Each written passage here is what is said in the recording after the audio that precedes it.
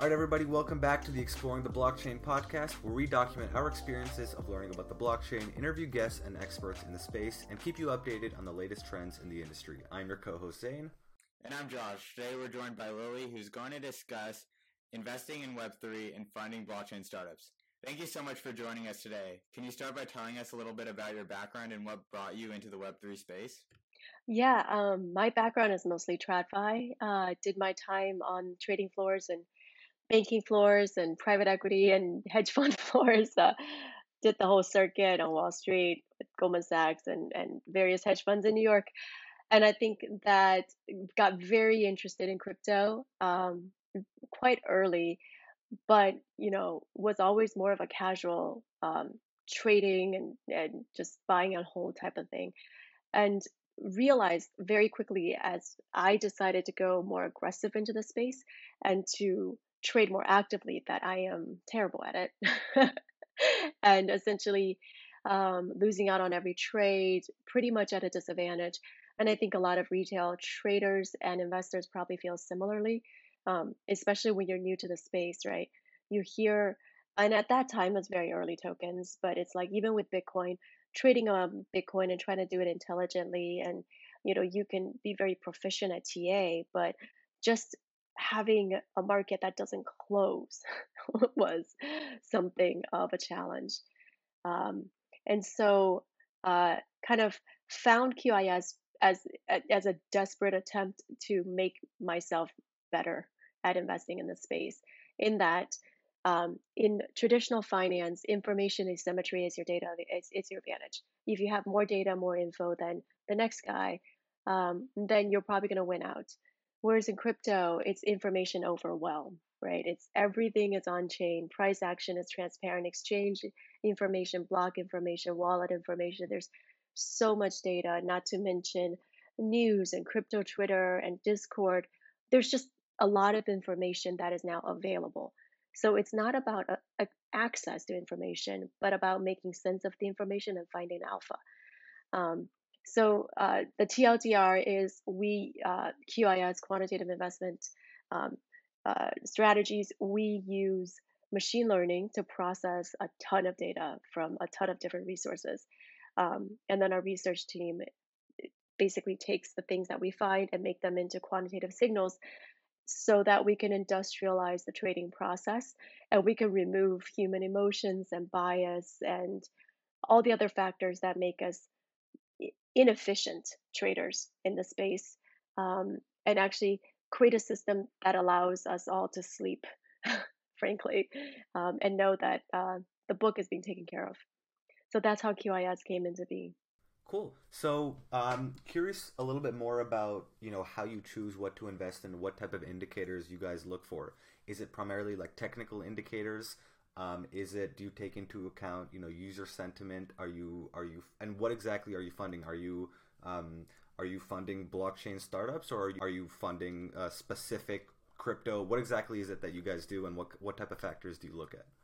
Yeah, so part of the QIS journey, we only look at liquid tokens, but part of that journey was saying to ourselves, well, because crypto becomes liquid very quickly, right? So in traditional Silicon Valley startups, in Web 2, when you invest in a company, it takes years for them to build into their product.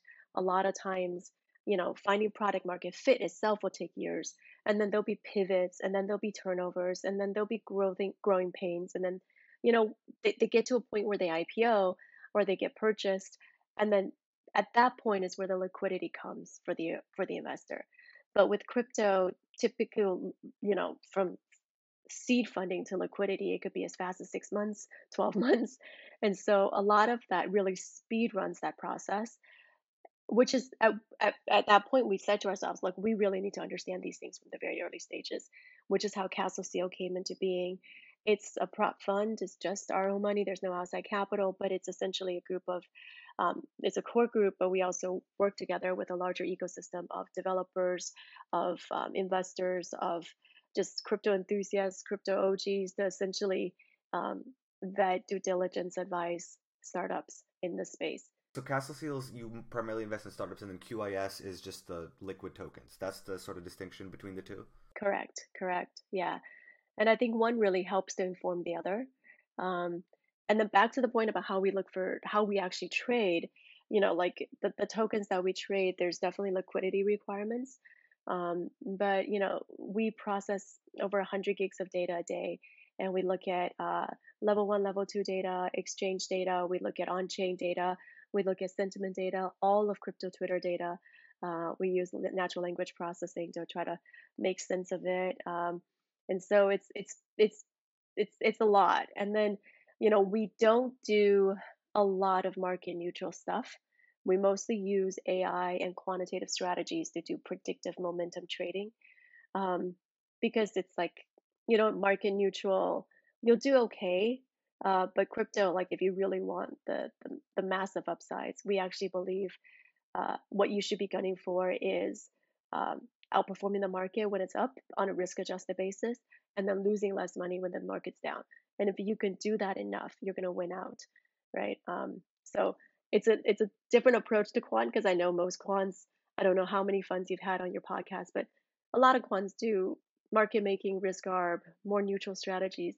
We actually think it's worth it. It's worth doing the work to do actual predictive algorithms.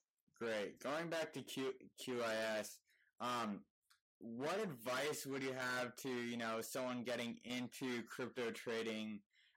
Any analytics they should look at, analysis that they should understand when first getting into that?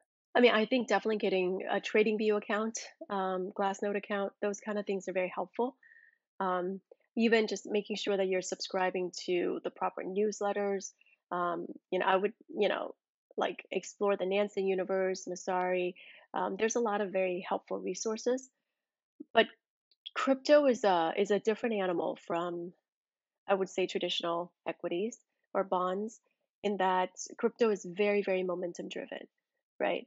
And so, I would say that understanding how the technical analysis actually function within crypto is very important, because I'll give you an example. Like if you're a TA trader and you're looking at Bollinger Bands and you're assuming a mean reversion, a lot of times when you're on the upper bound, you're like, oh my gosh, it's going to come right back down. This is a sell signal.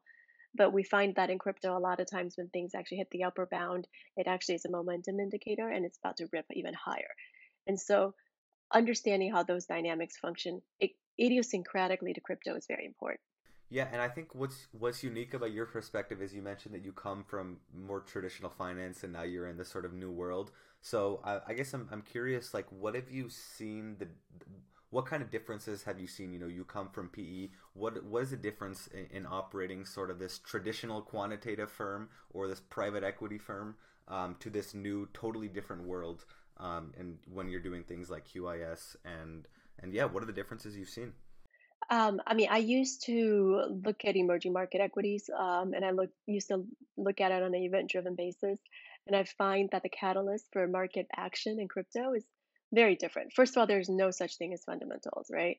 A lot of the DeFi projects, it's essentially issuing dividends, stocks as dividends, and using emissions on a contango basis to create those APY. None of that's sustainable. But a lot of times you go in and you're just like, wow, this doesn't make any sense. And the whole universe is telling you, yeah, you're just not native enough. And I think this cycle is is actually pretty interesting, because a lot of times just like, no, I wasn't crazy. Human nature didn't fundamentally change, right? Like hope, greed, and fear are still the primary driving factors. Um, but what's really different, is how extremely reflexive crypto is. I guess I wouldn't say different, it is magnified in terms of whether it's narrative or whether it's price momentum. Like people find ways to justify anything, and it's about creating. You hear the word flywheel a lot, you hear the word death spiral a lot, right? It's so heavily sentiment and momentum driven that common sense usually just goes out the window.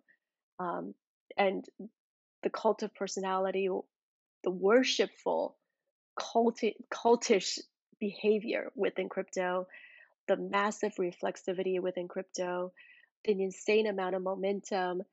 um, I think it's it's appropriate in that it's a new market. It's very innovative. You see people become, whenever there's innovation, there's going to be speculation. I get it. Um, but as people new to the space, I think it's definitely good to be aware of those dynamics. Yeah, I totally agree. Do you think like the flywheel effect and like this complete crazy movements to the upside or downside will change if we receive like a mass adoption and more development when we see stabilization, or do you think it'll always be a volatile asset? I mean, I'm gonna say something that's probably gonna get me crucified or get a lot of hate mail for you guys, but um, let me ask you, like, do you think people would have fun in investing in the stock market if Amazon owned the Nasdaq, owned Goldman Sachs, owned Citadel, owned also all the marketing firms and Sand Hill Road? Do you think that people would feel safe investing in stocks if it's a near monopoly with a complete insider trading dynamic? No, no, yeah, probably not. How would that make you feel? Zane's like, yeah, that's like insane, right? But that's what we have in crypto right now. So until like I'm all for regulation in that, for instance, first of all, Wall Street can't really touch the stuff in size until the market cap of the ecosystem expands. And we can't do that until there's regulation because the SEC, like, we don't know what's a security or what's a commodity. And without understanding what the underlying assets are, you're not going to see the Goldmans and the JPs come in size. That's one. And two, and nobody's talking about this, if it's a complete insider market, right? How would that work? How does that work for your average retail investor? How would that work for your pensions and endowments and family offices? How would that work? It's like you're either with the program or you're not, and you then have different mafia effect. So it's like the rent extraction from front running, from insider trading, from VC transfers, from, just listing, the whole listing fee transaction process. Like, how would that make it safe for investors to come in? So that's another dynamic that I would caution for people that are getting into the ecosystem. Do you have any thoughts on regulation? I mean, this is a crazy question. I mean, like this is a pretty broad question, but do you have any thoughts on regulation and like where to draw the line Yeah. between letting the sort of blockchain free market roam and where we should put some laws in place and have some centralization? Like if the NASDAQ owned a big hedge fund and the market makers and the deal makers and all the marketing, like like it's an obvious no, right? So why is nobody just saying anything when FTX owns everything, right? Or Binance, or like it's a land grab of having absolute monopolistic control. And I feel like until that problem is solved, it doesn't matter what's an equity, what's a security, what's a commodity. So, like and I think that this is something that's just like generally accepted in crypto. Oh, like it's insider or whatever. It's just like, but in the real world, and I know we're all trying to reinvent finance, but rules are there for a reason to give people a fair shot, right? So, yeah, there's billions of dollars in lobbying money and there's bigger problems in the world. I get that, but I don't understand how institutional adoption really works if the only people that can play and for all new entrants, your survival and how much money you make is essentially controlled by a handful of big firms. Yeah, I think that's really interesting because that's one of the main reasons why people get into crypto. It's like it's decentralized. Nobody owns it all. But in a way, like different VCs, different huge companies are the ones owning it all, even worse than our current financial system. That's just a side tangent. But anyways, um, we know like the laws are like kind of behind in the crypto space and that'll take a couple of years to all get done. Is the technology um like we hear the word metaverse all the time. We hear how blockchain technology is changing everything. Is the actual technology behind the hype there? Financial payments are kind of starting. Um, Different games we'll start to see. But a lot of these projects, they'll promise the world. And they'll say, by 2025, we'll have whatever done. Like, are any of these companies or projects, like, actually gonna get these things done that they promise? That's a lot to unpack. I mean, I would say specifically, right? Let's go with the most obvious, well, NFTs, right? The whole like, how are NFTs traded? It's like, well, people flex with them and then people speculate with them and then there's this roadmap and then people look at like fonts and founders to figure out whether or not they're going to rug. Like that shouldn't even be a thing. The whole rugging concept, that the fact that that's endemic to a whole ecosystem worth hundreds of billions of dollars is kind of ridiculous. I own a bunch of NFTs and whatever. It's fine, but I think it's the fact that it's like, hey, and if any of you are at these NFT events, I was just at NFT NYC. It's like, okay, you give people money and they make all these empty promises, and the thought is that maybe they won't steal my money. And then other people will think this NFT is worth more than I bought it for. And if I could get them to think that, then I can make money. But I also want this to flex. It's like, well, most people that want things to flex with aren't trying to speculate, right? If I own a nice watch and I wear it, I'm not trying to sell it.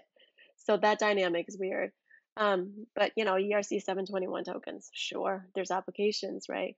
We're working with, some real people with real IP, like the Ford Modeling Agency, like the largest condo developer in New York, like a huge publisher that has all the YA titles you may have heard of. Like we're working with people with real IP to deliver that into the NFT space.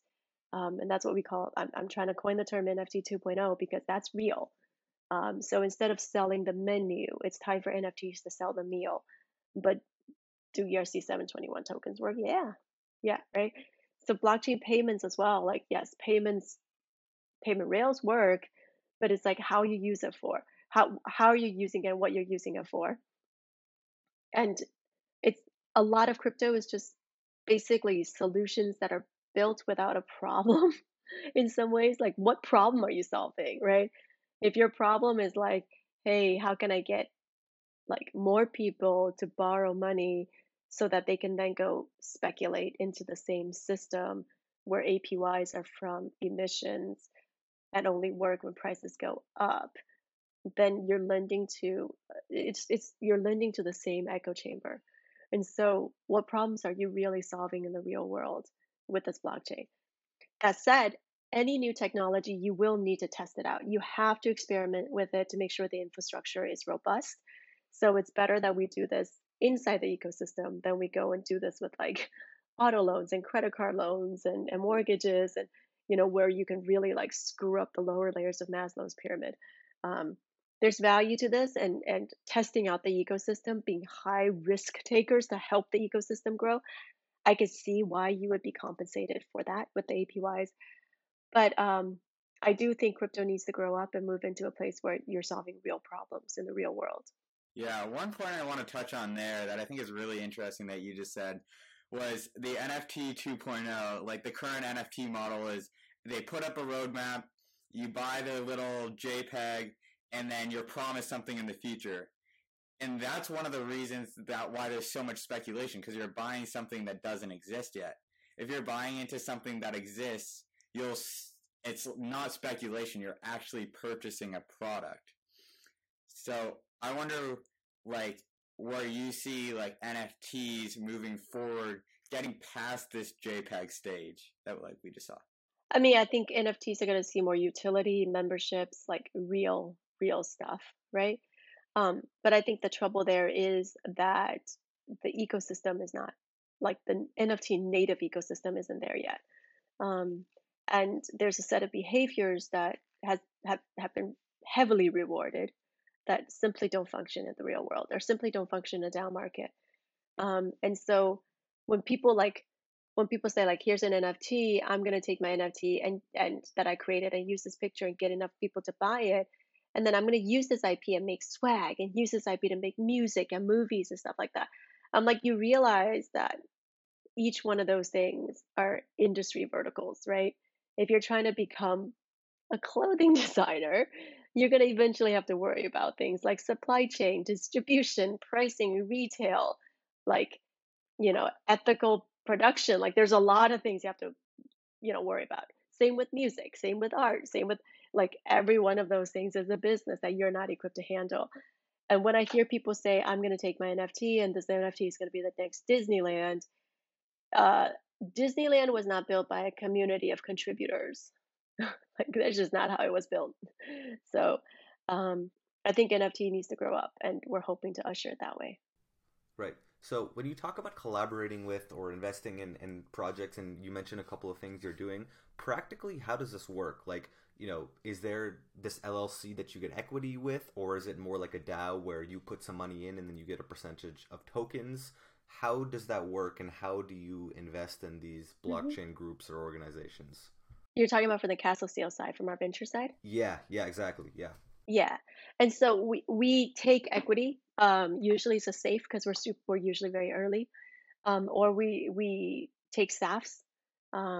So for future tokens. And usually like we invest into, if it's equity, we invest into it, or like an entity, some kind of corporation, C corp or LLC, and we are the plan is to then at the next price round we would have a valuation where we would get our equity. Um, and then for SAF, it's the same concept but with tokens. And so we invest in both equities and tokens. But we're not a DAO. We're an actual entity, legal entity. I saw on your website you have a lot of different investments, including Cosmos, Optimism, all these great projects. Is there any area or investment you're particularly excited about? I mean, I think a lot of people will say this these days, but I really like the concept of infrastructure and touch points with the real world. If anybody out there is developing real world asset on ramps, talk to me. I'd love to learn more. We're talking to a few startups that are looking at user persona tracking and community dashboard. I think that's cool. Like payment systems, like abstractions for credit cards that spin up NFT ecosystems, or other like um, ecosystems. I think that's interesting. I would love to look at projects that track interactions among the smart contracts. Um, we're also like investors in like things that are just like BDRIA on ramps into crypto, or the Bloomberg terminals of crypto. I like that. We've invested in a layer zero protocol. That's essentially like a multi-chain oracle of time events. So like if what I don't want to see is another yield aggregator. I'm not interested in DeFi plays that are just like another Ohm fork, or like anything that is wholly endogenous to DeFi. I am not interested in. I want to see you solving a real problem. And if you're tell if and then the whole like DAO tooling, you better come correct because there's so many of these things out there. When you're looking at projects, like what what do you look at to assess whether this project is worth collaborating with and worth investing? And I think you mentioned that you want to see people solve a real problem. How do you begin to even understand whether they are solving a real problem? Do you look at the team? Do you look at how what they've done so far on their roadmap, and maybe how that differs from investing in a typical Web2 startup? Yeah, I mean, like because we advise and have invested in quite a few things from DeFi to NFTs to, to Web 2.5 to Web 3. Um, like we've experienced our share of pain points. And so a lot of times like there's going to be blind spots. I don't cover all of that, but a lot of times it's like when people say like this is solving for this problem X, Y, and Z. If it's not a problem that we've personally experienced, or among our network and friends, if it's not something that makes sense to them, then it's like, yeah, it's kind of shoehorning into a problem. Um, and so it needs to be very obvious, and it needs to be something like, oh my God, I would pay for that. And the number of times I've said that, like, I love those moments. Like, yes, please. Like, I will use you. I will introduce you to all my network. I will plug you into our projects. Like, please just make your product. That's the best. Um, and then, like, we have a very clear no asshole rule. Like, I don't care how awesome your product is if the founders are just, you know, total, giga chats. Can't I can't. Life's too short, like if you're a fox more than a hedgehog, meaning if all you're doing is on Twitter, like shilling and partying and try to be a part of the scene and all that stuff and not building, really hard to get behind, right? Like teams need to have a technical founder, teams need to have at least a technical co-founder. Um, there needs to be some level of humility, and there needs to be some level of like value alignment. So we want to see a lot of integrity and hunger and humility in the founding team. Um, yeah, I think that's very important to us. Yeah, that sounds like some super important, aspects for a crypto startup. One common similarity people like to point to is look at internet adoption versus blockchain adoption and say, oh, it's pretty similar. It's going to be like as used as the internet one day. Where do you see blockchain technology in the future? That's also very broad. Yeah, it's very broad, right? I think anything that can be tokenized will be tokenized, but I also think that without clear regulation, like it's not going to happen. Um, and I think without clear antitrust and competitive dynamics, it's going to be very hard to happen. Um, I also like, I think right now there's a zeitgeist of wanting to, like, there's an actual clear disdain. I won't go so far as hatred, but there's a disdain for TradFi and all things real world, right? Yeah, good luck. That's not going to work. If crypto wants to enfranchise people, if crypto wants to drive wide adoption, there needs to be a willingness to essentially enfranchise and open up and invite people to participate instead of like, oh, you can't figure this out yourself. You don't have thousands of dollars to play with and speculate with. Well, F you, because that's what the system is. That's a lot of the attitude that I really can't stand. Um, I think there needs to be a lot of people who are dedicating themselves to education, um, and also like um, creating like I would say soft on ramps, which is why I think NFTs are interesting. It's a way of getting into crypto without diving deep into DeFi. Um, it allows you to like start participating, like, oh, what is Discord, right? What is a wallet? What is Ethereum? So I actually think NFTs are going to be a really interesting uh, ramp for a lot of people. But I'm overall very bullish. Yeah, that makes a lot of sense. That's all the questions we have for you today. Thank you so much for joining us. If there's anything else you wanna tell us, any closing remarks, feel free. Otherwise, we'll close it out here. Yeah, sounds good. I think feel free to reach out if I could be helpful. Always interested in seeing what people are working on. So definitely like contact me. I guess my email is lili@qis.capital. So if you want to talk, you want to reach out with some ideas, always happy to touch base. Awesome, thank you. This has been the Exploring the Blockchain podcast. We'll see you next week. Thanks.